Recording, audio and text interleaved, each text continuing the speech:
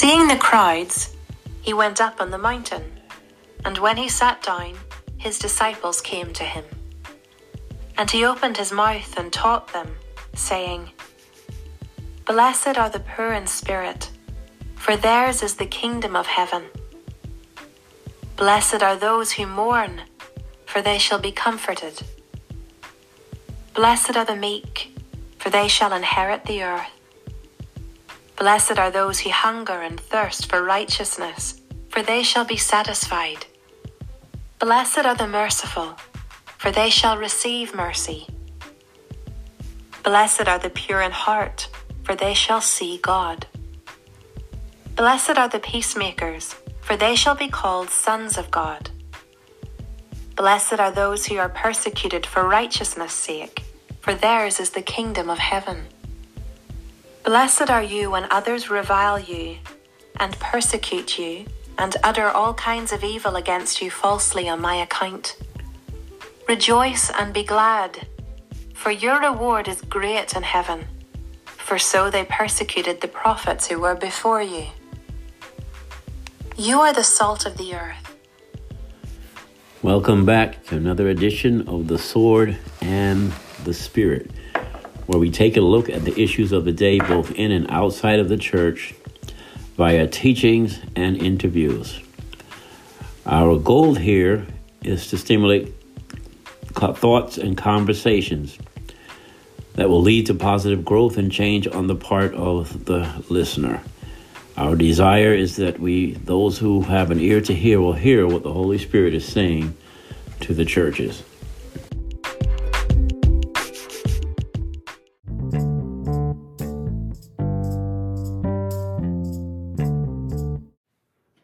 Welcome back to another edition of The Sword and the Spirit. Happy New Year to one and all. Today, we're going to take a little look at the Beatitudes, the attitudes that ought to be. I remember my first year in Bible college, I heard a gentleman by the name of Elmer Murdoch go through the Beatitudes, and I never forgot him. So a lot of what you hear me saying will be his influence, with some things that I've learned over the years on my own. But I want to give credit where credit is due. In fact, I had a conversation with him a number of years ago before you had passed. I had contacted him because he has a good thing set up at his church called the Great Go Mission. And I wanted to get a hold of some of that because I was planning on doing some mission trips myself and things that we could use with our team, just trying to get some ideas. So I contacted him. I reminded him of that conference at Bethany, and he responded to me by saying, "Wow, what a memory." But it's good for people to know that when they preach messages, people actually remember what was said and were impacted by it. And it definitely had a impact on me. At the time, I was 17. So I'm 63 now, so that was years ago. But I still remember quite well what he said and what he shared that particular day. The reason why I'm doing this today, because I'm fighting off a little head cold here, and the reason why I'm doing this today is because of one of the things that always baffled me in the church is people always talking about being blessed. They want to be blessed. They're blessed and highly favored. And I say to myself, what does that even mean? To be blessed and highly favored. So I did a little research on being blessed and highly favored, and blessed can also mean happy. I kind of stay away from the term happy because happy is based on your certain conditions. When things are right, we're happy. Whoever won that $1 billion in Maine, I'm pretty sure they're happy, right? Because their circumstances in their life just changed radically. Hopefully for the better, because sometimes things get worse in some ways. But hopefully for the better, and hopefully they'll live a very nice and blessed life. And even now I'm saying, God bless them. Wish them nothing but joy and happiness. Having said that,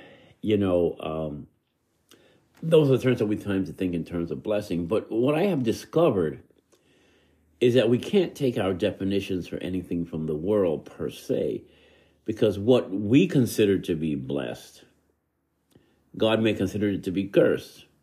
And what we consider to be a curse, God may consider it to be a blessing. In other words, God's ways are not our ways, and his thoughts are not our thoughts. God has a whole dictionary that's different than ours. And so we can't, in totality, use Webster's dictionary for every single thing.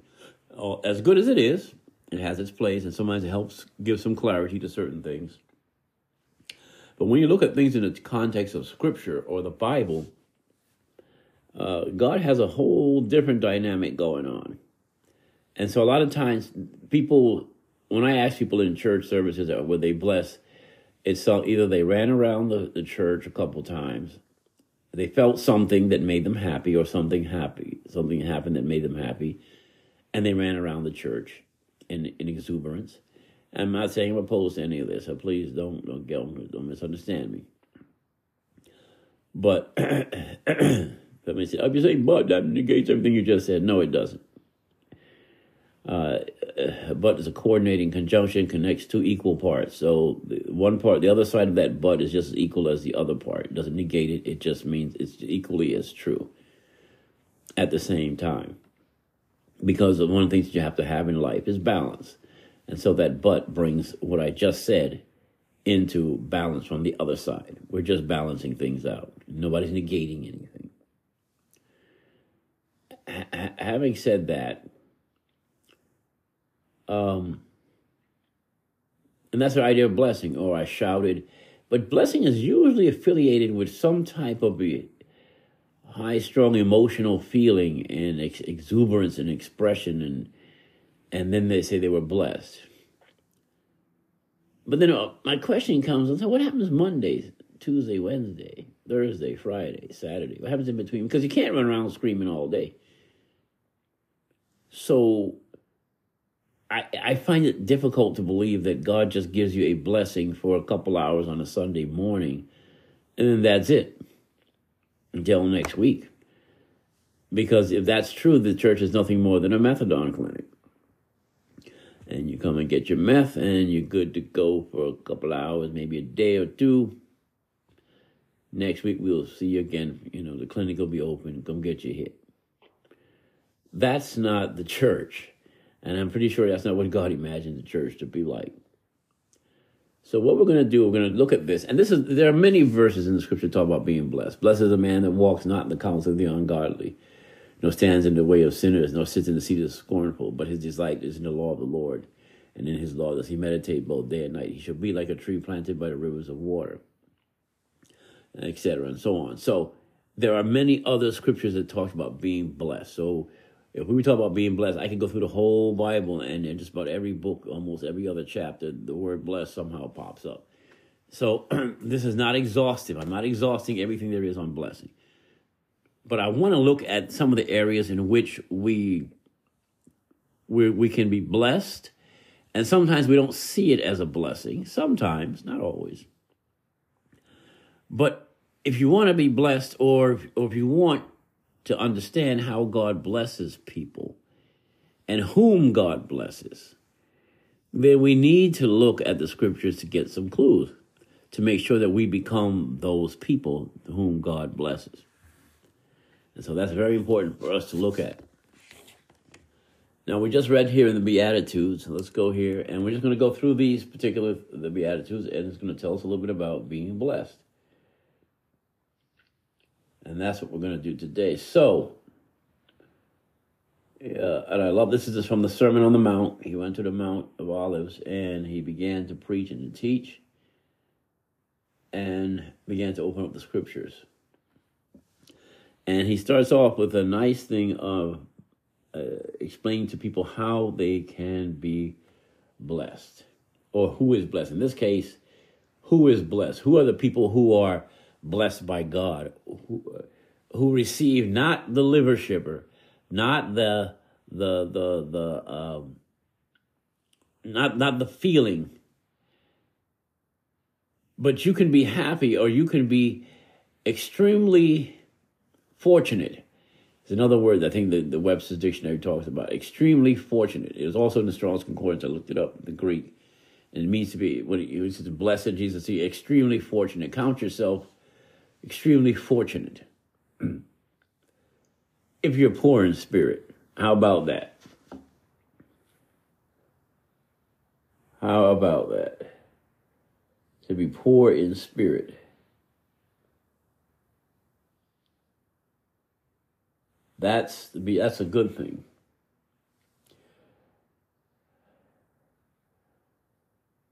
If you look in Isaiah 66,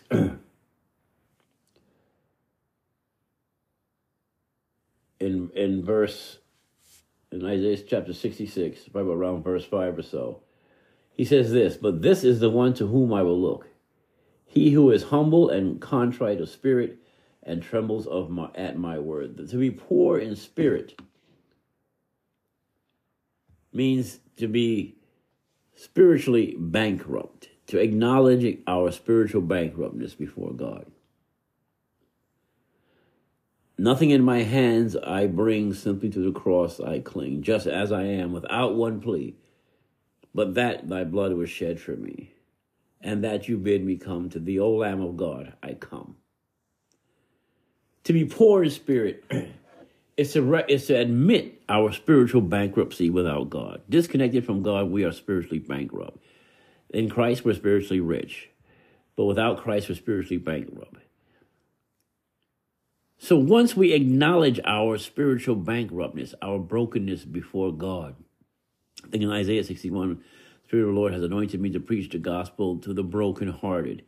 That's to be poor in spirit, to be brokenhearted, to be contrite of spirit and humble before God. It's like the sinner, the guy who went before God and said, "Lord, be merciful to me, a sinner." The first thing we have to recognize is that inherently within us, there is nothing good.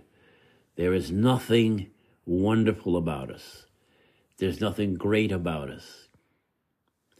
You take Christ out of the equation, there's nothing fascinating about Donald Reimer. Literally nothing. I have no inherent goodness or no inherent ability, no giftedness, no nothing that would qualify me to be redeemed by God. I know that flies in the face of the self-esteem thinking, because today everything's about self-esteem. God understands you're wonderful, you're this, you're that, you're the other. Let me put it to you this way. The Bible says God resists the proud, but he gives grace to the humble. There was a song out, a gospel song, and I guess I kind of understand. I don't want to be too hard on the songwriter. I guess in his own way he was trying to say or do something positively, I guess. But the song goes like this. The chorus is something similar. You know, he saw the best in me. God saw something when no one else could. When no one else saw what was, how any talent. Nobody else believed in me. It pretty comes right down to nobody else believed in me. Nobody thought I could be anything of any consequence else. You're from nothing, born from nothing. You ain't gonna be nothing. That type of thing. And so when nobody else saw any value in me whatsoever, God saw value in me and he redeemed me. Let me put it to you this way. So let me explain to you what that means, because that's kind of a double-edged sword. And I don't want to be too hard on the songwriter, because, again, I kind of understand what he's saying. And I guess I'm going to assume he's referring, maybe he wasn't, but I'm going to assume, for the sake of not being so harsh, that he was referring to the Imago Dei, the image of God. Everybody, and that's everybody.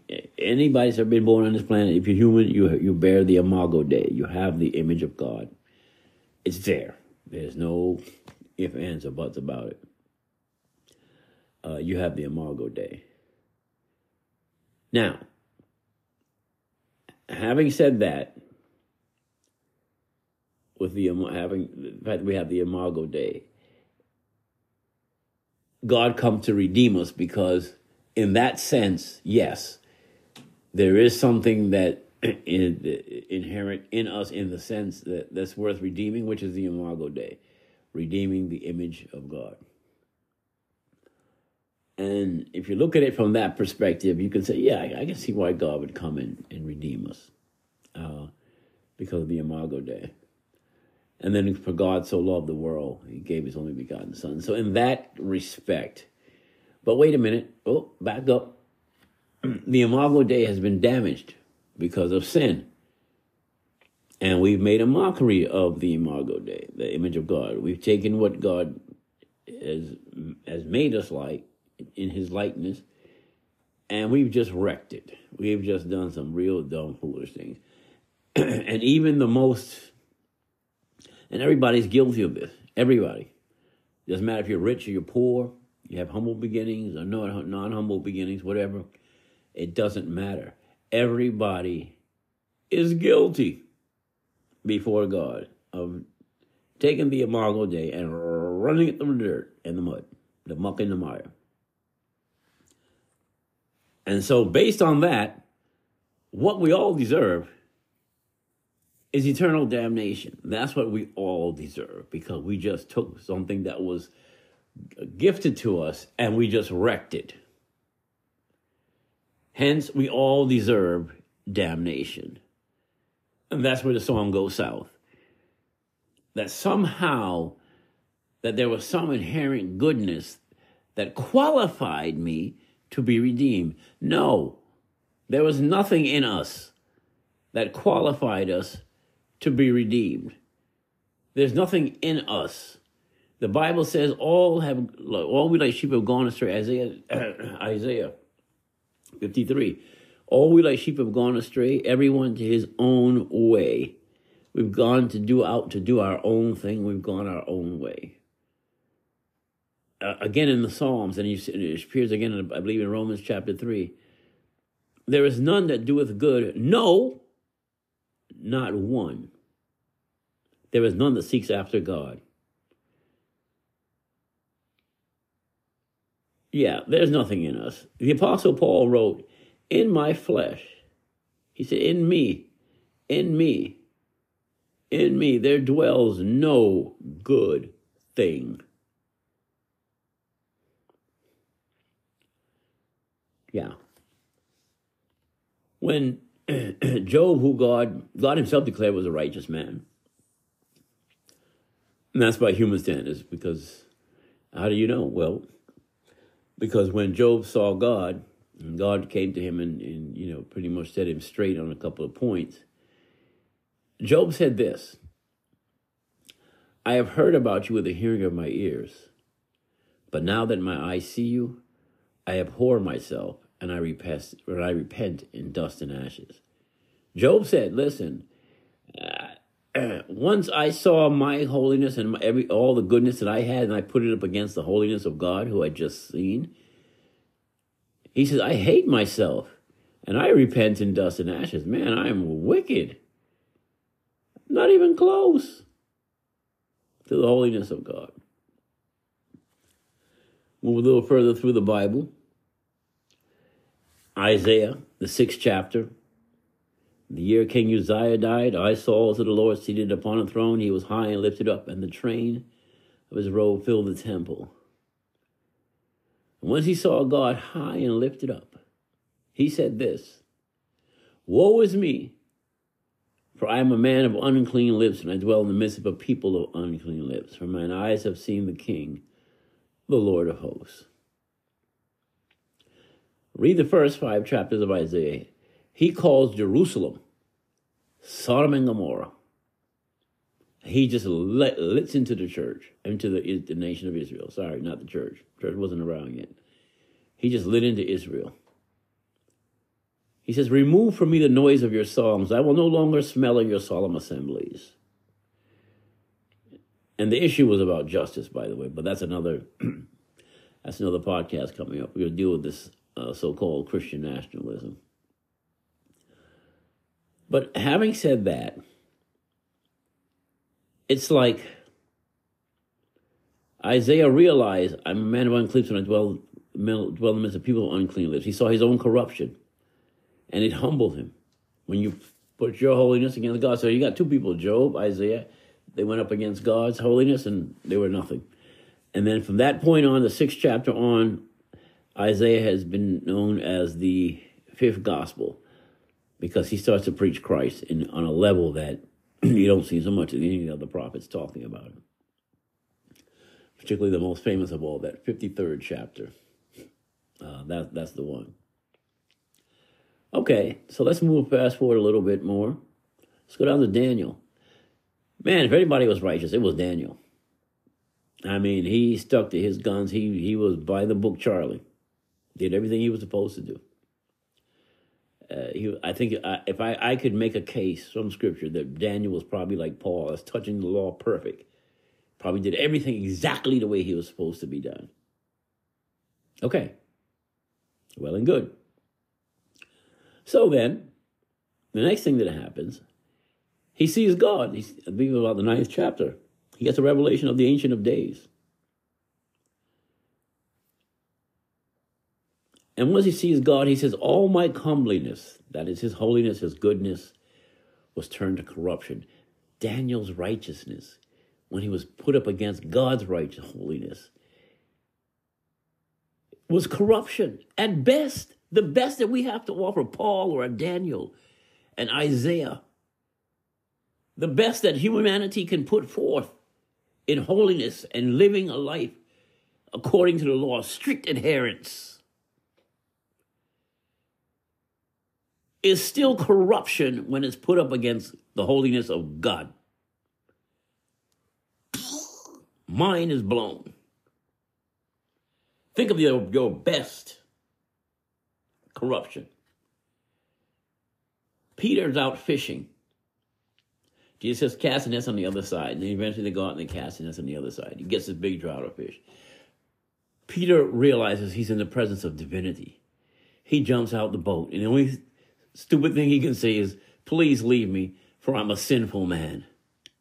Yeah, he says, look, you can't be around me. I'm a sinful man. I got out here, I cuss and, swear and everything else. Just leave me. I'm so not qualified to have you, to even be in your presence. I'm not even qualified. I don't even begin to talk about the transfiguration. Peter, James, and John, they just bogged out. They didn't know what to do. They said something stupid like, let's make 3 temples here. And then the Father had to speak. That must have freaked them out even more. I think it was only Jesus that kept them from dying at that moment. Then the Apostle John, who was the person who laid his head on the bosom of Jesus and heard the divine heartbeat at the Last Supper, in the book of Revelations, when he sees the glorified Christ, he said, I fell at his feet as though dead. This is John the Apostle. 1st, 2nd, and 3rd John, Gospel of John. He falls at the feet of Jesus as though dead. It just about killed him. No, God did not see the best in you. God did not see there was something inherent in you that's going to make you better. No, he did not. We are poor in spirit, and to be poor in spirit is to be humble and contrite and recognize there is really no logical reason why God should have came and got you in the first place. For by grace, you're blessed because God has favored you. For no apparent reason from where we're sitting, God just decided, I'm going to favor this person right here. Jacob I have loved, Esau I have hated. God said, I'm giving you favor. Unearned favor. No merit. There was nothing you could have done. There was no level of holiness you could have attained to. There's no amount of fasting, no amount of praying. None of those things would have made any difference. The only reason why you're saved is not because you had talent and God saw some deep secret talent within you and he needed to go get it. Because guess what? God created people. So if God wanted somebody talented, he could touch you and God could touch an untalented person and make him talented just by a touch. So you don't have to have it. If he needs you to have it, he can give it to you.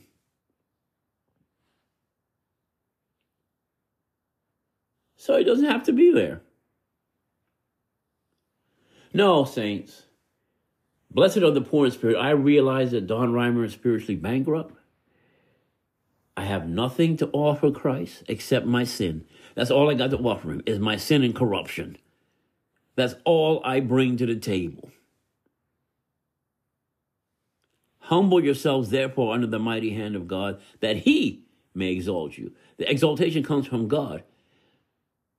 But don't ever get it twisted that there's something inherent within you, that somehow you did something, and because you did this, therefore God responded with that. Hogwash. To be poor in spirit is to be genuinely blessed. Blessed are the poor in spirit. And that comes with promise. Blessed is the poor in spirit. That comes with promise. You want to receive the kingdom, you want to be part of the kingdom of God? Become spiritually bankrupt. Humble yourself low before God. And don't exalt yourself ever again. Stop it. No. And exalt Christ alone. And yours is the kingdom of heaven. Yeah, there's a kingdom principle you don't hear talked about much.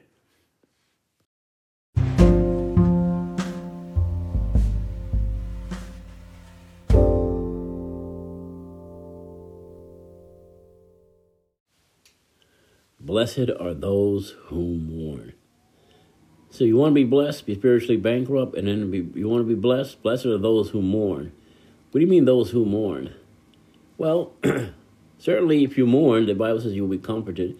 And we see that happening when people lose a loved one or whatever, and there's funerals, etc. And God can give comfort. But that clearly can't be what he's talking about. Because then that would include everybody on the planet. But no, he's talking about a particular group of people here. Blessed are those who mourn. What are we mourning for? We mourn for our sins. Have you mourned over your sins? Have you had that type of sense of sins that you committed, and you mourn over the effects and the impact of what your sin has caused? Not yourself, not other people, but mourning over your sins and its impact on how God felt about it, how it grieved God, it angered God, and pretty much put you on a hit list. Mourning for your sins.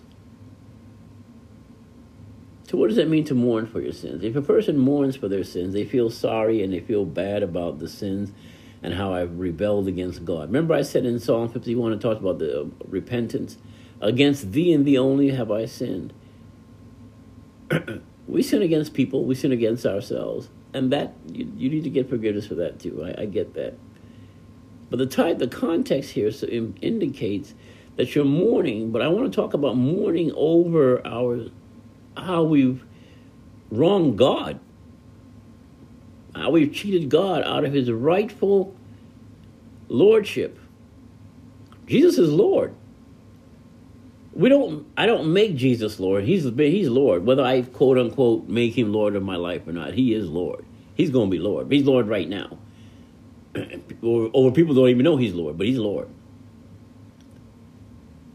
Now, one day everybody will know it, but right now everybody don't know it. But he is Lord.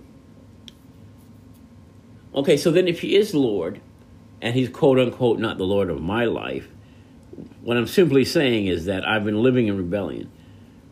So I accepted his salvation, which makes no sense to me, but okay. You can call it lordship, salvation, whatever you want to call it.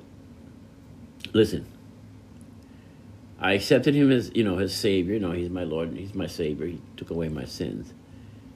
But I rejected him as Lord. Well, that's the sin in itself. So how can I say I repented of my sin and asked for forgiveness for my sin, and by not accepting him as Lord, So it's like, okay, I repent of all the other sins, but this one particular sin I'm going to keep. You will not be Lord. I'll still run my life, which is what got you in the mess that you're in now, by the way, running your own life, doing things your way and not God's way. And now witness the result. Here you are. Okay. Mourning for your sins. Do you feel sorry for your sins? You know, many people come to the altar and they express no sorrow. Now you say, but Brother Ryan, I thought justification by faith alone. Yes, it is. But here's my thing. And this is why people don't get saved, because we don't understand how God saves people. It took me years to figure this out. Actually, let me stop this. No, that's not true. I didn't figure it out. God had to show it to me. Listen, saints. In the 16th chapter of John, it says, he, when the Holy Spirit comes, will convince the world of three things.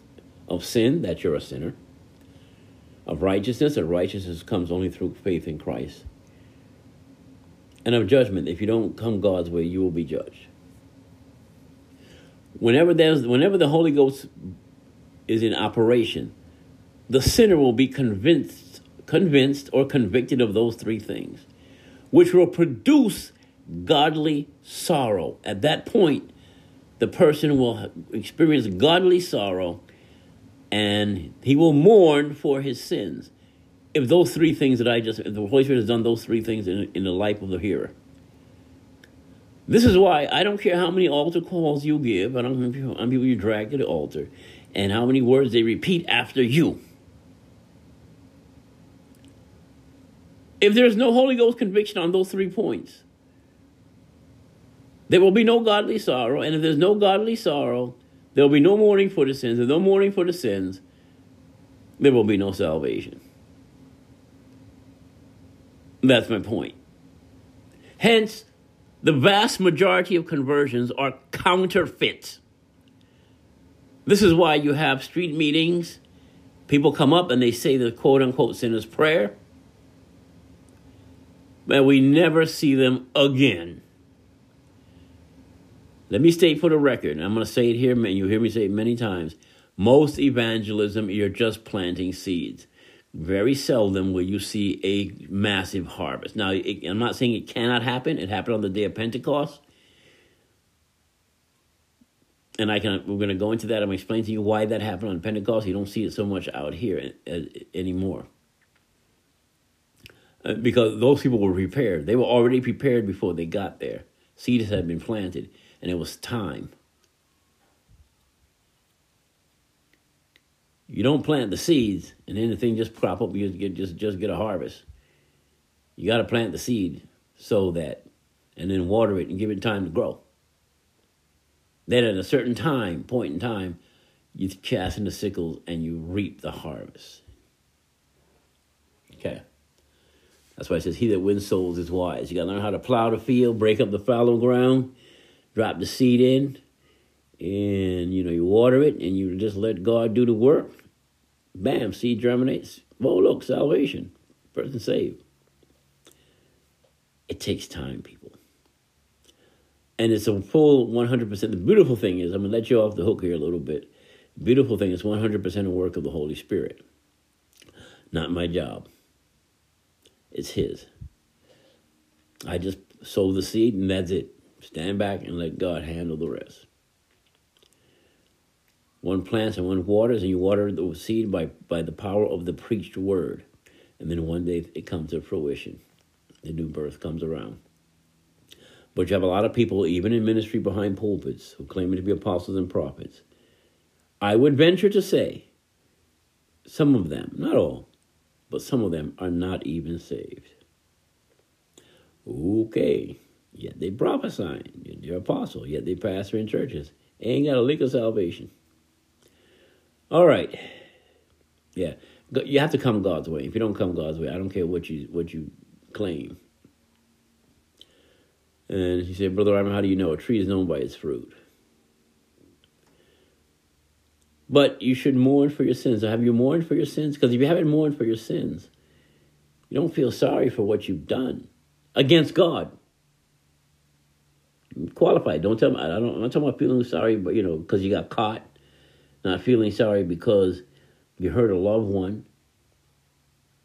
Not feeling sorry because I got myself in a jam, and the only way to get out of here is to feel sorry for yourself now because you done jammed yourself. No, I'm not talking about that. All those things have their place. What I'm talking about now is, do you understand that you're a rebel with your fist up in God's face? And you need to mourn over that. Do you feel sorry for that? That you brought grief and pain to the heart of God by our rebellion and disobedience? My pastor's preached an excellent sermon this week on disobedience. It's awesome. Do we understand that? No, saints. You need to mourn for your sins. Blessed are those who mourn. Because once you mourn for your sins, then the comfort, see that comfort, what's the Holy Spirit called? The Comforter. The Comforter will come to you, and He'll comfort you. Blessed are those who mourn, for you shall be comforted. You will receive the Holy Ghost. You'll receive salvation. Comforted by the Comforter. He comes and lives inside of you. The new birth will be granted to you. And it's not a work, because it's by my saying it's not a work, it's the work of the Holy Spirit working full circle in you. He's the one that causes you to mourn. It has to be a work of the Holy Spirit. If you haven't mourned for your sins yet, then the Holy Spirit hasn't done that work yet. And you need to go to God and begin to seek His face until He reigns. I think the Bible says, break up your fallow ground and sow to yourselves in righteousness until the Lord comes and rains righteous upon you. So you break up your fallow ground and you sow the seed until God, and then you wait for God to rain righteousness on you. Again, I know the Holy Spirit is convicting some people listening to this podcast right now. And God's going to bring you to that place where you mourn for your sin. Where you recognize you're poor in spirit. You're spiritually bankrupt, but I need to mourn for my sins.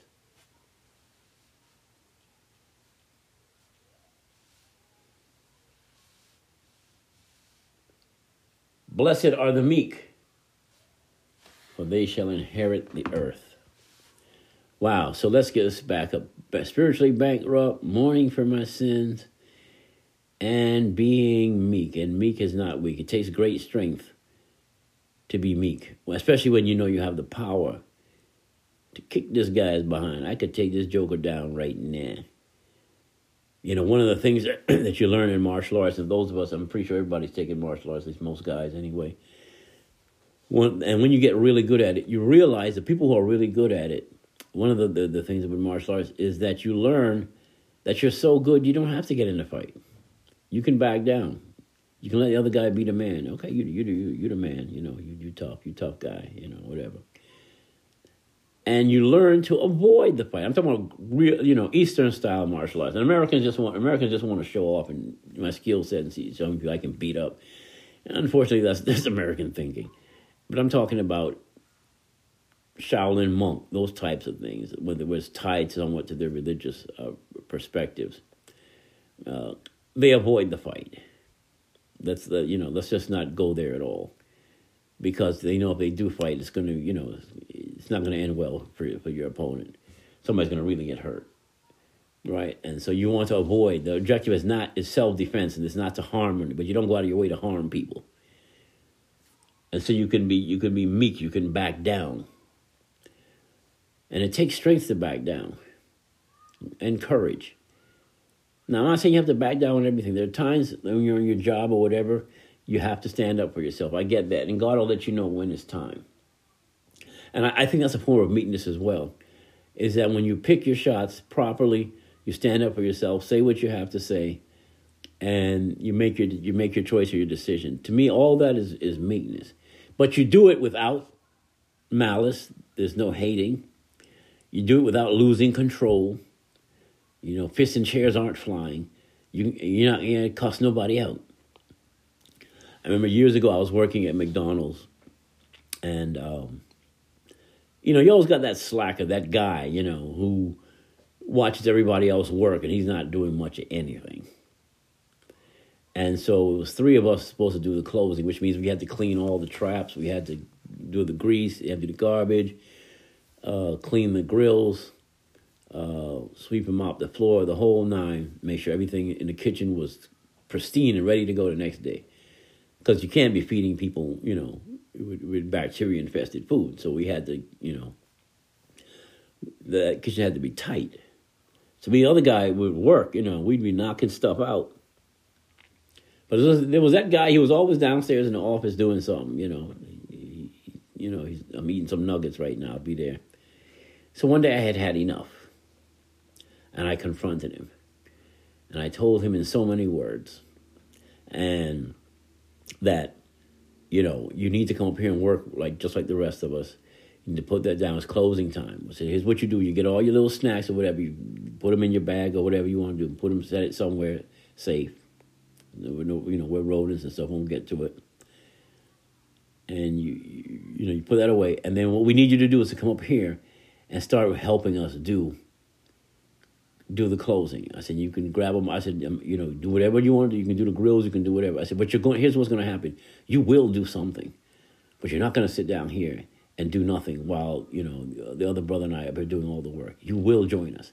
And I demanded that he come upstairs immediately, right then and there, and, come on and join us. The next day, the manager asked me, she said, I heard about what happened yesterday. Now, he did exactly what I said. And she said, but they said you didn't use a single curse word. You never cursed him out. And you never threatened him physically with any type of violence. You just told him what he needed to do and what you guys wanted him to do. But there was no threats of violence, and you didn't curse him out. That's what I mean by meekness. You can state your case. You don't have to threaten people. You don't have to, if you don't do this, we're going to do that. You don't have to call people outside and just go out back and deal. You don't have to cuss people out and use profanity. And if you're using profanity, you just do me a favor and expand your vocabulary and learn some other words. Read a dictionary or something and expand your vocabulary. And you find you can use a lot of other words and you don't have to cuss. And that's meekness. Meekness being able to state your case without threat of violence or anything. Just simply saying, this is wrong, this is how I feel about X, Y, Z. See, people think meekness means that people just you just lay down on the floor, you're doormat, people just ride the car over you and everything. That's not what he's talking about. Moses was the meekest man on the earth, but sometimes you see what happened when he allowed his anger to get a hold of him. God told him to speak to the rock, and he says, "Hear ye rebels," Right there he messed up. "Hear ye rebels," And I mean, come on, right? You would think you would think that he, but he was a meek man. But every once in a while, even the meekest of us, people get to you. But here Jesus said, "Blessed are the meek," because the meek are the ones who inherit the earth. The people who should be in power, the people who should be in control of the earth, should be meek. Not arrogant and egotistical. And that's a problem. We have people like a Putin who's arrogant and egotistical. It's all about him. He doesn't care how many people he kills and bombs and blows up, how many civilians he terrorizes with missiles, etc. Because in the end of the day, it's all about him and his glory. So that he can claim, "I restored the Soviet Empire." Whoop-de-doo. 100 years from now, nobody's going to care. But this is what happens when people who are not meek are in power. But one day, the people when God gets the earth straightened out, the people God's going to put in power in places of leadership are the meek. Those who understand power, how to use it properly to benefit everybody, not just themselves. And they don't have to threaten nobody. And they ain't got to come down with anyone in terms of cussing people out or calling them outside. Let's you and me out back right now. It doesn't have to get to that. Blessed are the meek, for they shall inherit the earth. Meek is not to be a sheep. Meek is not to be weak. To be meek is to be a strong leader who does what's in the best interest of everyone and who's willing to listen to everyone and who's willing to do what is right by the group and not themselves. Blessed are those meek, because they're going to inherit the earth. Blessed are the meek, because those are people who know how to walk away. Because the situation does not call for violence. Even though you may feel that I can take him, I can take her. But it doesn't call for violence. And so you walk away. You stand down.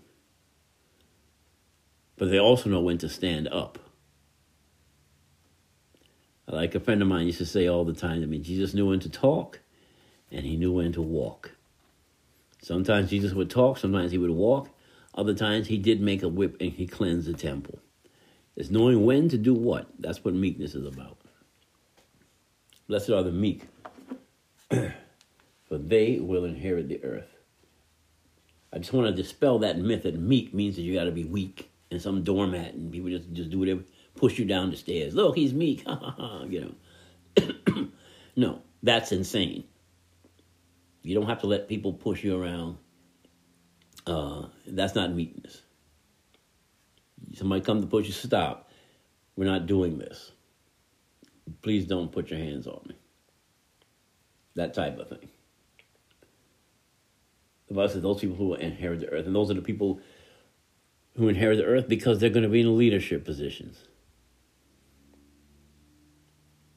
Because they know how to wield power. And they know how and when.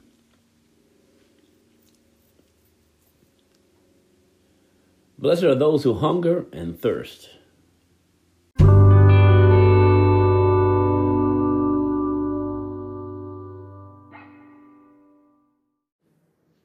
Okay, this one, next one here.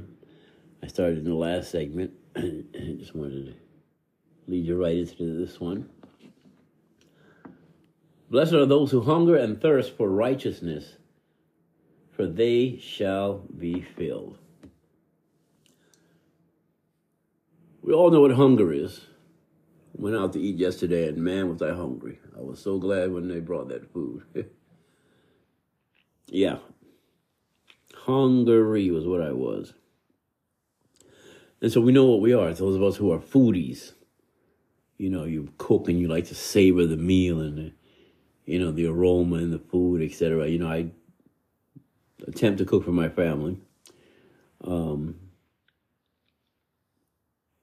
And while I'm cooking, I'm nibbling and, because the food smells so good and etc. So we all know what it means to be hungry. We definitely know what it is to be thirsty. When I was on a wrestling team in high school and after a good workout, I'd go and on the way, there was a store across the street. I could go in there and buy me half a gallon of milk. And I put that whole thing down, walking on my way walking home. It was a couple miles walking. It was well over 5 miles on walk home. So I walked a lot faster then. And I was young. I didn't care. You're 16, 15. What do you care, right? And you just hang, palling around with your friends and, laughing and having a good time. But it was nothing to put down a half a gallon of milk. Easy on the way home. Because I was thirsty and I go home and I'm still hungry. I may eat some more and drink some more. In those days it was Kool-Aid. You go in there and grab your Kool-Aid and, or soda or whatever and get your food. And, if mom hadn't got home and cooked yet, this time we're old enough to cook for ourselves. So, gave our mother a break. And I'd just come in and there's the hamburger patties right here, man. Throw them on the stove and cook them up. So yeah. I used to make all kinds of stuff, triple stackers, that kind of, Yeah, because I was just burning. I was burning carbs, at that age. I did a lot of exercising and working out, etc. So, yeah. We all understand what it means to have that type of natural hunger. Now, what if I had... here's what I wish for myself. that I wish for, not just for myself, but for you, that we all had that same type of, the appetite I just described to you, appetite I just talked about when I was 15, 16. You know, and my brother, you know, between two of us, it was a miracle my mother could keep food in the house. Because we ate like you wouldn't believe. You know, cookies and, you know, whatever else. And I remember, and there was no leftover fried chicken. There was no leftover chicken. You know, whatever nobody else didn't want. I go around the house, they all want this? No. And then once everybody said no, the rest of that chicken was mine. And if it was my night to do the dishes, forget it. I'm going to put all that chicken out to the side, do the dishes. Then when everything's done, give me another bowl, and just chow down the rest of that chicken and them fries or rice or whatever my mother made. Yeah, I was a human disposal, garbage disposal. I got rid of everything. There would be no leftovers. Yeah, that type of thing. So my father didn't say, yeah, leave some here out for me or whatever. No, I would do it, but if nobody wanted it and said, I'm out now, I'm eating that tomorrow, then it was mine. It was all mine.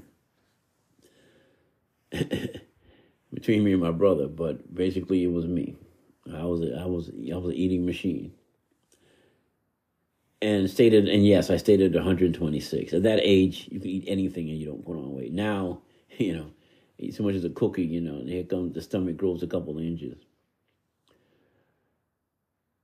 But what if I had that same appetite for righteousness?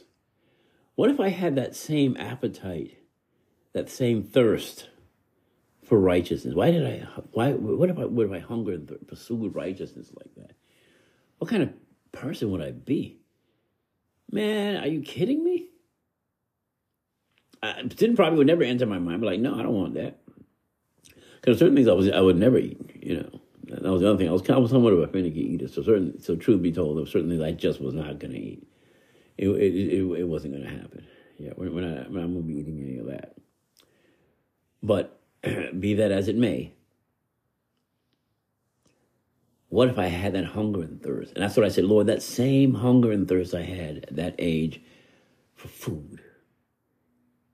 And I still have it to some degree, but I'm a little bit wiser now, so I can't eat any and everything all the time. So I've learned through some discipline, and it's not easy, but I've learned through some discipline, you know, to pace myself and how I eat, etc. You know, because your health depends on it. But what if I had that same drive for righteousness? Do you have that exact same drive? If you're a foodie, do you have that exact same drive for righteousness? Do you hunger and thirst for it? Because the Bible says you will be filled. If you want to live a godly life, and here's what I'm getting at. If you want to live a godly life, it's not impossible. If you hunger and thirst for it and you long for it and you want to be that man or that woman that lives a godly life, and that's your choice, that's your decision in life, that's your pursuit, that's your hunger, that's your thirst. You know, when I get hungry, I'm in the fridge. I'm in the cabinets, pulling down cans, opening stuff up. I start cooking. Well, if you're hungry and thirsty for the things of God, you'll go to the place where can I find righteousness? You find it in Christ. So to be thirsty and hungry for righteousness, since you can't inherently work it up in yourself, you got to go somewhere else to get that fulfilled. And it's only fulfilled in Christ. So then who do we have to go to? We got to go to Christ. It's called the pursuit of God. You have to pursue God. That's how we get there. That's right, saints. Hunger after righteousness. Very important for us as believers. So my question to you is, do you hunger for righteousness? Do you thirst for righteousness? Because it's only found in Christ. The Apostle Paul says, I am not ashamed of the gospel, for it is the power of God unto salvation. For herein is the righteousness of God revealed from faith to faith, as it is written, the just shall live by faith. Wow. So we have to look for Christ. There's a good book I read years ago called The Pursuit of God by A.W. Tozer.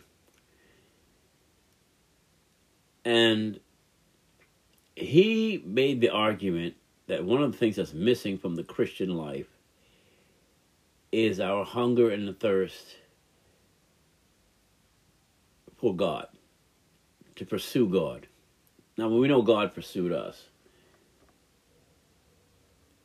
Before man can think a right thought about God, God has to think about us. We love him because he first loved us. But notice what it says. He loved us first, and then we loved him back. So if God pursued us, then we need to pursue him. Now, yes, God made the first move. He took the initial step, set the ball in motion. But now we're here, we're saved. What am I supposed to do? You pursue him. You follow hard after God. And that should be the desire of every believer. And yet today people get saved and there's no desire to pursue God. There's no drive. Again, counterfeit conversion, people, I'm telling you. Counterfeit conversion. Because where there's an act of God's grace in the human heart, where God has actually worked, there should be a tiny spark, however tiny it is. There should be some sense of spark to want to pursue God, to know him, to know this God who saved me. And you desire the sincere milk of the word, and you begin to feed off of it. I know when I got saved, one of the things, I got my first Bible, and once I got I got one of those Psalms, Proverbs. They were passing them out at the junior high school, and I got me a copy of one. And man, what did that do for me? I went home and I read it was Matthew. I read through Matthew and I couldn't stop. And then Mark, and then Luke and John. I devoured the life of Jesus. And my entire summer vacation was spent devouring the Gospels, because I wanted to do everything Jesus said. And yes, of course I failed at it. At the time I was a 13-year-old kid, But be that as it may, I devoured it. There was a hunger and a thirst. And then my brother brought home a Christian book, The Late Great Planet Earth. I reread that. And I was like, where'd you get this? And they had a Christian bookstore there.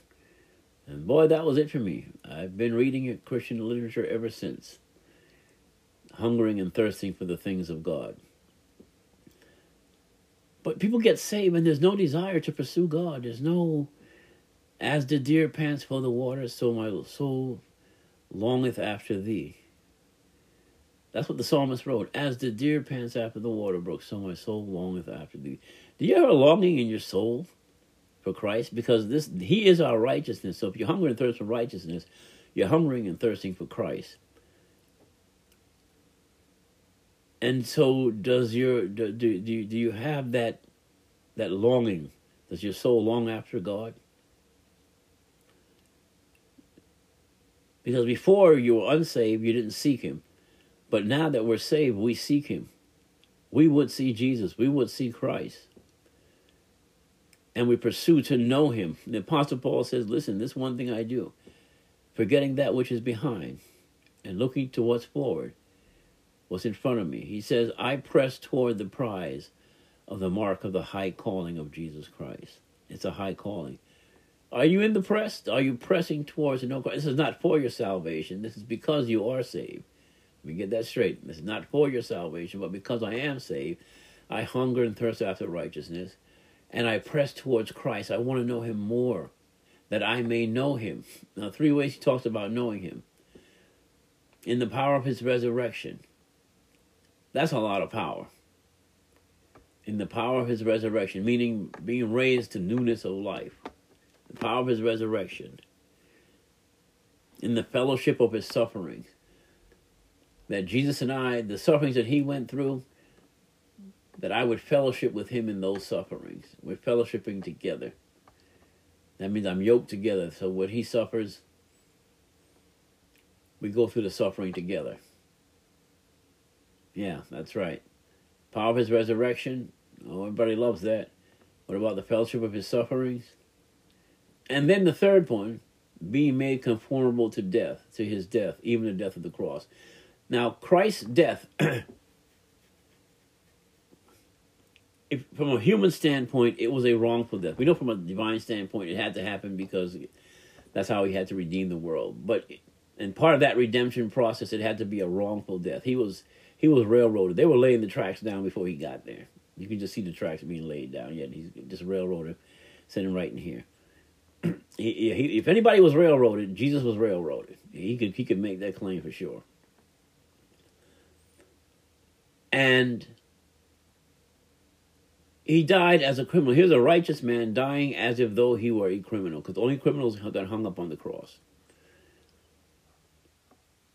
And yet Christ, and it was a shameful death.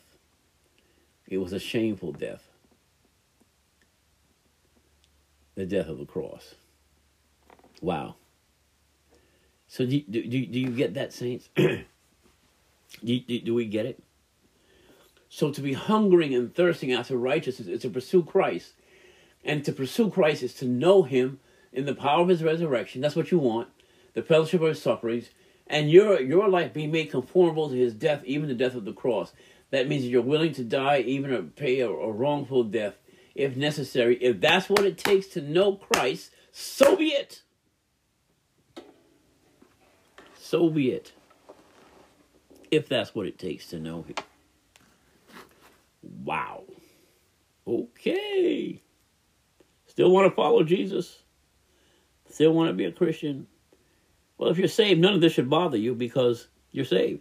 And this is, say, people, move in obedience to Christ. And that's what God calls us to. Hunger and thirst for righteousness' sake, for they shall be satisfied. We will be satisfied. Jesus said, he that comes to me, I will in no wise cast out. So we will be satisfied with Christ. Christ will come to us. He said, I'll come and the Father will come and we'll sup with him and he with me. And he will take up his dwelling place. He'll live on the inside of us via the Holy Spirit. And that's what you want. And then to live such an exemplary life that it reflects Christ. And it reflects his goodness and his grace and his power.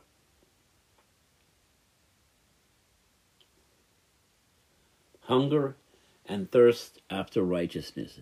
Do you? If you're listening to this podcast, do you hunger and thirst for righteousness the way you would over a plate of food? Actually, it should be more than just a plate of food. Esau sold his birthright to fill his natural appetite. Not good, Esau. Bad idea. I think it was in one of the psalmists said, I desire God's word more than my necessary food. I'd rather have Christ than to eat. Man should not live by bread alone, but by every word that comes out of the mouth of God. Christ should be our all in all. Blessed are the merciful, for they shall obtain mercy. Well, that's self-explanatory. It don't take much to exegete that, right? You want mercy, you show mercy. And Christians are people who show mercy. It's not that gotcha moment. Gotcha. Make him suffer. No, that's not the way of the believer. We attempt when we can, we show mercy. When we can. Blessed are the merciful, for they shall receive mercy. God has been merciful to us. We want to be merciful to other people. Don't be so quick when you catch somebody to drop the hammer on them. Sometimes you gotta temper it with some mercy. Temper it with some mercy. I'm not saying that sometimes you might have to deal with people, in a certain way, depending on what they're doing. You don't want to encourage them to keep doing those things that are harmful. But at the same time, you have to find a way to have mercy. So that it doesn't have to be severe. But Christians are people of mercy. We show mercy to people. Caught the brother in a sin. Gotcha.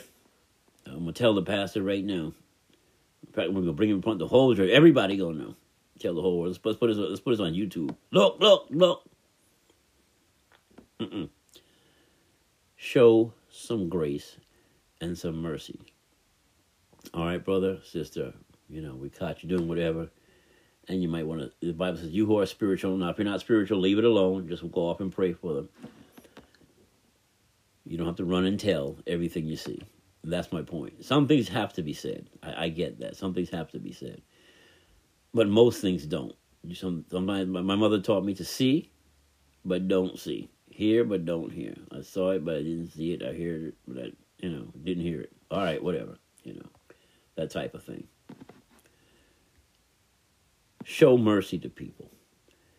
And I've done it in certain situations, and I'll say, listen, I see what you did, and you need to go confess and get it straight. I'm not going to say anything, but I'm going to give him some room. I said, by the end of this week, you need to share this you need to go and confess X, Y, Z. And if you don't do it by the end of said week, then I'll have to do it myself. But I'm giving you a chance to come clean with whoever you need to come clean with, or whatever it's about, depending on what it is. That's what I mean by showing. Those are ways that you can show mercy. And give the person a chance to, all right, start to clean your own mess. See if you can clean some of this mess up here yourself. And give them that opportunity.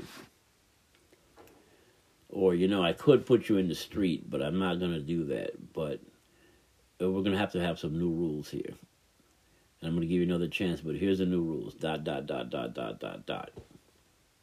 Please don't violate these. And so you try to have, I'm just trying to give you some different scenarios in which you can have mercy on someone. Elected officials make mistakes all the time. I'm not talking about people who just outright lie. Like this one guy just lied to get into the house. Yeah, and he's unrepentant. So, at that point, he needs to be dealt with, harshly in that instance. Because he's a detriment to the country. You don't need people with zero character in the Congress. That's not good. But do Congress people mess up and make mistakes? I'm just talking about normal congressmen, not the ones like this guy who I don't know what he's thinking. But yes, they do make those mistakes. But here's what we don't do. We try to have a little bit of mercy. Said, okay, let's give him another chance here. Let's see and I watch to see how people respond, if they're going to clean their act up or not. And that can also be a determining factor as well.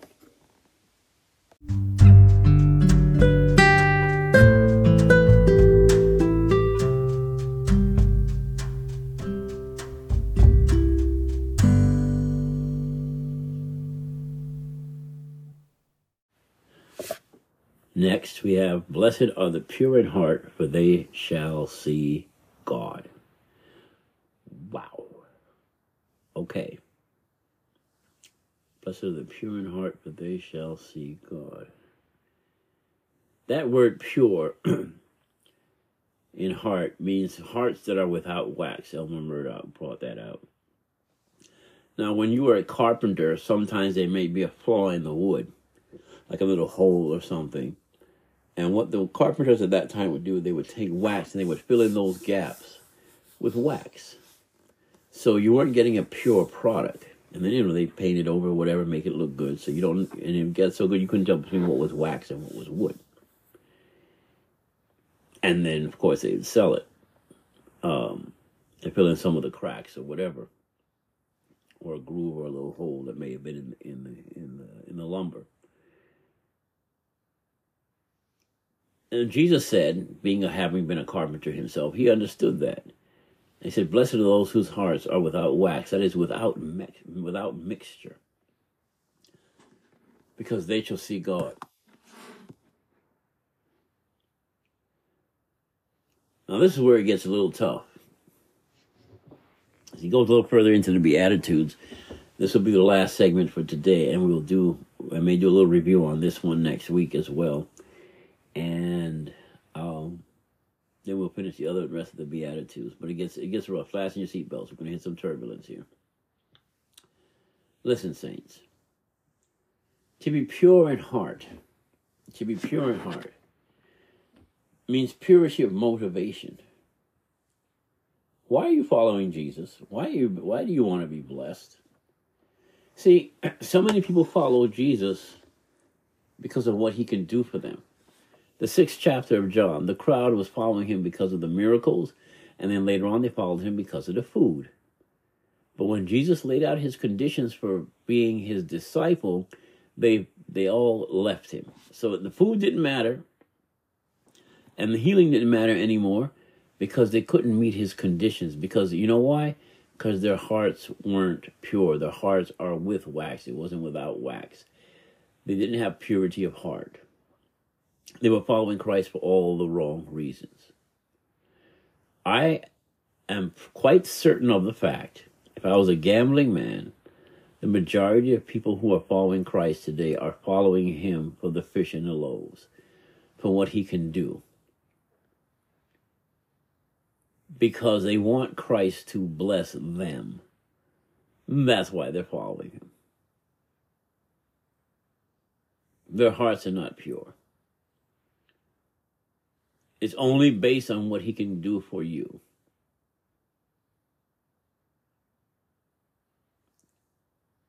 And by that I mean things that we want. Today we talked about meeting people's needs. There's a thing called felt needs. There's a thing that we really need, which is Christ and salvation. Then there's the felt needs, things that we think that we need. Health, wealth, etc. Now, who doesn't want health and wealth? I do. I don't want to be poor. And I certainly don't want to be unhealthy. Because no matter how much money you have, if you're unhealthy, your quality of life is just not going to be that great. So I'm not opposed to those things. Hear what I'm saying? When it comes to following Christ, we need to ask the Holy Spirit to help us purify our hearts and our motives. Well, how in the world can I follow somebody like that? You have to be in love with them. And so the Bible says in Romans, the 5th chapter, for the love of God is shed abroad in our hearts by the Holy Spirit. The love of God. So allow the Holy Spirit and seek the face of God, that he will give you a deep, abiding love for Christ. That you'll serve him and pursue him with all your heart, your mind, your soul, and strength. In Christ alone. You know, people say, we're going to take over the world and then tell Christ he can come back. No, why don't you conquer what's in your heart? And you want to crown Christ, King of Kings and Lord of Lords, crown him King of Kings and Lord of Lords in your heart. How about let's start there. There's a starter kit for you. Let's get that out of the way. Instead of trying to make him Lord of everybody else, why don't you let him be Lord of you? I have to let him be Lord of me. Pure in heart. Why are you following Jesus? What's your motivation? I can tell you no lie, man. Listen, when I got saved, hell was the issue. I don't want to be in no burning hell. So, I gave my heart to Jesus. But then I read the book of Revelations. And it talks about the people worshiping God day and night. And they never leave the Lamb's side. And they're always there worshiping him. Now, you got to understand, the only worship service I've ever seen, I've never seen a worship service in heaven, other than the glimpse we get in Revelation. But at the time, I wasn't astute enough to notice that. But what I did notice, I said, so if the worship in heaven is anything like on earth, because sometimes, I ain't going to tell you no lie, and I've been in many churches, and some of them, not all, but some of the churches that I've been in, if the worship in heaven is anything like that, I'm like, what a nightmare. Some of these worship services are boring. They're not dead, they're just boring. I just get bored. Particularly in modern times, because all the songs have to be about me, and there's nothing that exalts Christ. It's just singing about how wonderful I am. And all the wonderful things God is going to do for me. Blessed, blessed. I'm blessed in the city, blessed in the field, blessed when I come and go. That's about me. That ain't about Jesus. It's about what I'm going to get out the deal. I'm going to get me some blessings. Go get your blessings. It's your time. See, that's man-centered nonsense. So people aren't taught to pursue God out of a pure heart. pure motives, that I love God and I serve him. Let me show you what pure love looks like. Job said, "For I know that my Redeemer lives. And though the skin worm devours this body, yet in my flesh I will see God when he stands upon the earth. Shall we receive good from the hand of the Lord, and not evil also? The Lord gives, and the Lord takes away. Blessed be the name of the Lord." Or how about this one? "Though he slay me, yet I will trust him." Job was an example of a man who lost everything, but he kept his faith and his love and his confidence in God, serving God out of purity of heart. That's what I'm talking about. I didn't say he was perfect, because we found that out later on. When he put his holiness against God's, it was nothing. But evidently there was something there, though. He had something. The wife looked at him and said, "Look at you. You lost everything. You lost your health and you lost your children. And your friends are over here saying you have some secret sin." So to add insult to injury, the wife comes out and says, "Do you still maintain your integrity? Curse God and die." And Job looked at her and said, "Man, you sound like one of the foolish women. The Lord gives and the Lord takes away. Blessed be the name of the Lord." Instead of cursing, he blessed God. How about that? Isn't it amazing? Bless me, bless me, bless me, Lord, bless me, Lord. God has a blessing for you. You can have it. Reach up and grab it. Bless me, bless me, bless me, bless me, bless me, bless me, bless me. Job said, "Blessed be the name of the Lord." You see the difference here? One is me. The other one is about blessing God. Purity of heart is what God is after. The single eye, saints. That's what we are to have before God, is a single eye. And that's what God wants us to be able to do. So why are you serving God? Why are you serving God? I'm going to keep asking that question. Why were you in church this week? To do what? Were you there to receive something from God?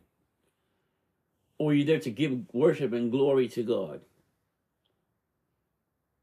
So you got to get to the point where you worship God, whether or not God comes down and visits you or not. Whether the service is white hot and you shout out of your shoes, whether you feel something or not. I will worship God because he deserves it. He is worthy. And if he doesn't do anything for me, if nothing happens extraordinary in this service, I will worship him. Purity of heart. Purity of heart is how God wants us to be, to worship him. Let me ask you again. I know I'm suddenly redundant. Why are you worshiping God? Now, how do you have purity? Purity of heart has to do with what we treasure, what's most valuable to ourselves.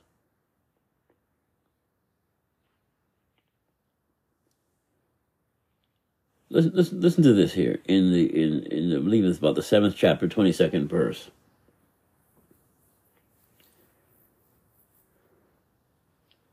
I believe it is.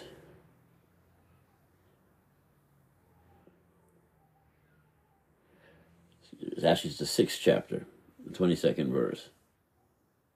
He just makes a peculiar statement here. Right after talking about where your treasure is, there will your heart be also. He makes a peculiar statement here.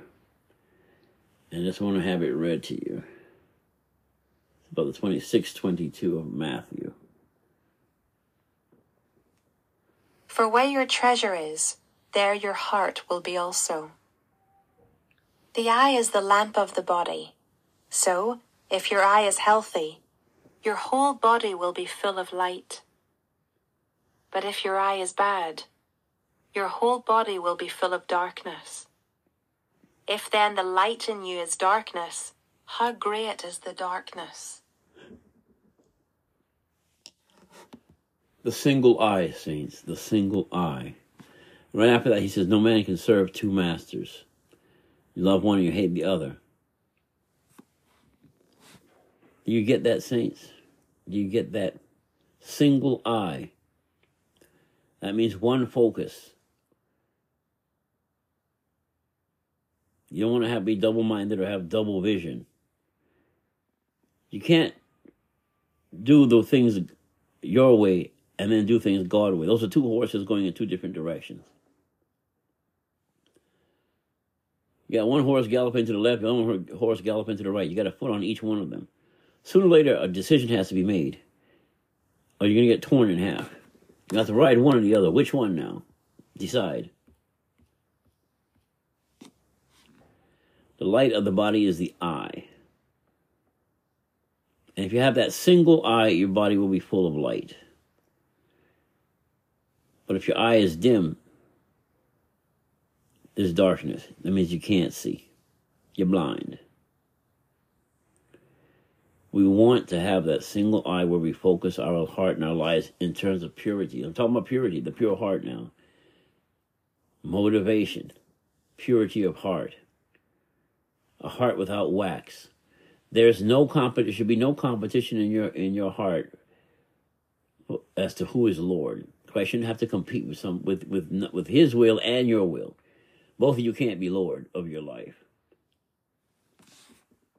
So whose will is going to prevail? Yours or Jesus's? Who are we going to listen to? The world or Christ? Because if you want to see God,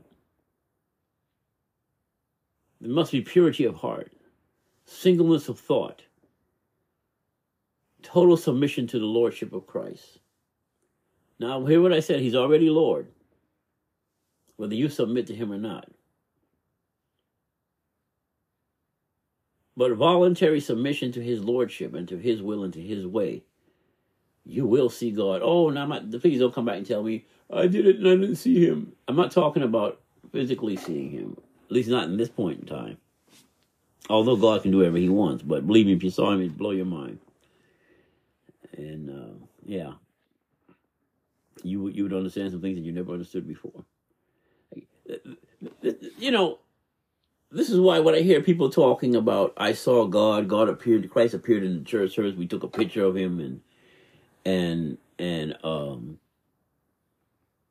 He appeared on stage with me, and while I'm shaving, He shows up in my one pastor said he shows up in the bathroom with him every morning. He's shaving, and Jesus is in the room and He's crying, and I have to comfort him. And listen, people, listen. You see God, it's gonna be life changing, and it's gonna be a depth and a level of purity that God's gonna infuse into your life that you can't get any other way. So, but if people really saw God the way they claim, they would be falling down on their face. Some of them would be dead and going, unless God resurrected them and kept them from dying, like He had to do John, touch him and tell him stand up and all that kind of stuff. Unless God acts and you see Him, you'd be going on in a body bag. You couldn't handle it. So when I talk about the pure in heart, they shall see God, I'm not talking about that type of a revelation. Christ will not be appearing in your bedroom. You're not going to have visions and revelations per se. And if you do, it'll be just like the one I just described. It's going to be one of those things where you fall on your feet as though dead. But average speaking, no, that's not going to happen. To see God means to understand Him, to perceive Him, to understand His will with clarity, and begin to act on knowing what God wants you to do.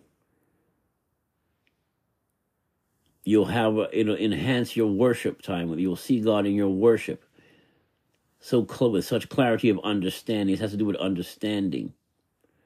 with such clarity of understanding that it'll be life-changing. That's what I'm talking about here.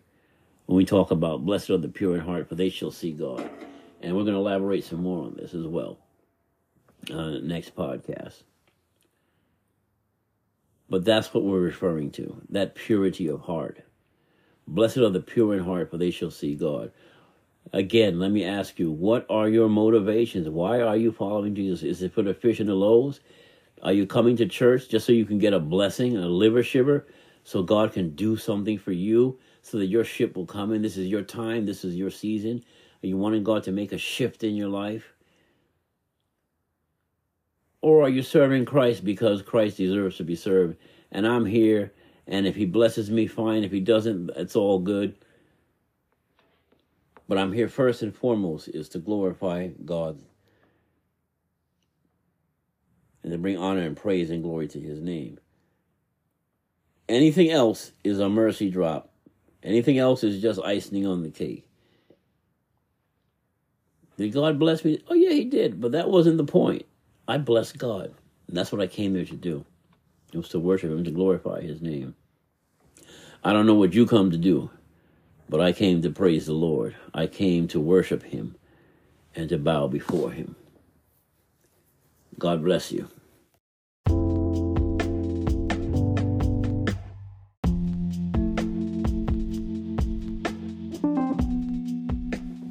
Thank you so much for listening to this edition of The Sword and the Spirit. It's very deeply appreciated for all those who listen and all those who give financial support as well. Thank you very much. Keep me in prayer. Coming soon. That website. God bless you, and thank you all so much.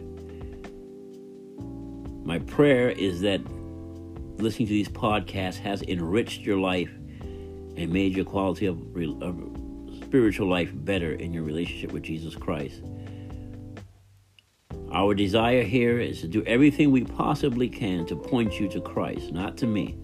Look to Jesus and live. Let Christ be exalted and glorified in your life. May Jesus Christ decrease and may Donald Reimer decrease. And let Christ increase in your life. Let Christ become the centerpiece of everything in your life. On Christ, a solid rock, you need to stand. All other ground, let it become sinking sand. Because only in Christ alone do you find salvation. There is no name given under heaven whereby we must be saved, except for the name of Christ. Don't follow man. Definitely don't follow me. Follow Christ. Open your Bibles, pick it up, read the Gospels, Matthew, Mark, Luke, and John, Acts, and all the others that follow on, and swing back around through the Old Testament. But read the Bible and let the Holy Spirit, ask the Holy Spirit to speak to you and to guide you into all the truths that are in there. Once you get the website set up, I'll be putting up some links to some other podcasters that are better than me. Corey Minor, for one. On the Smart Christian channel, you've got Dawn Hill, the Love Sick Scribe.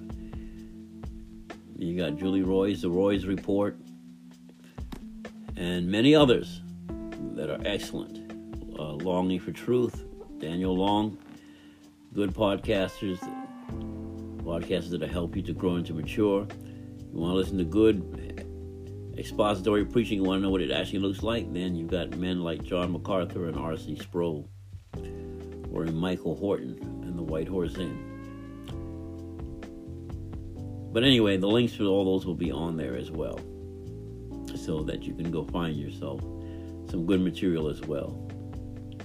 And my prayer is that this will also have been a blessing to you as well. God bless you all. Love everybody. If you're not saved, ask God to save you in Christ alone.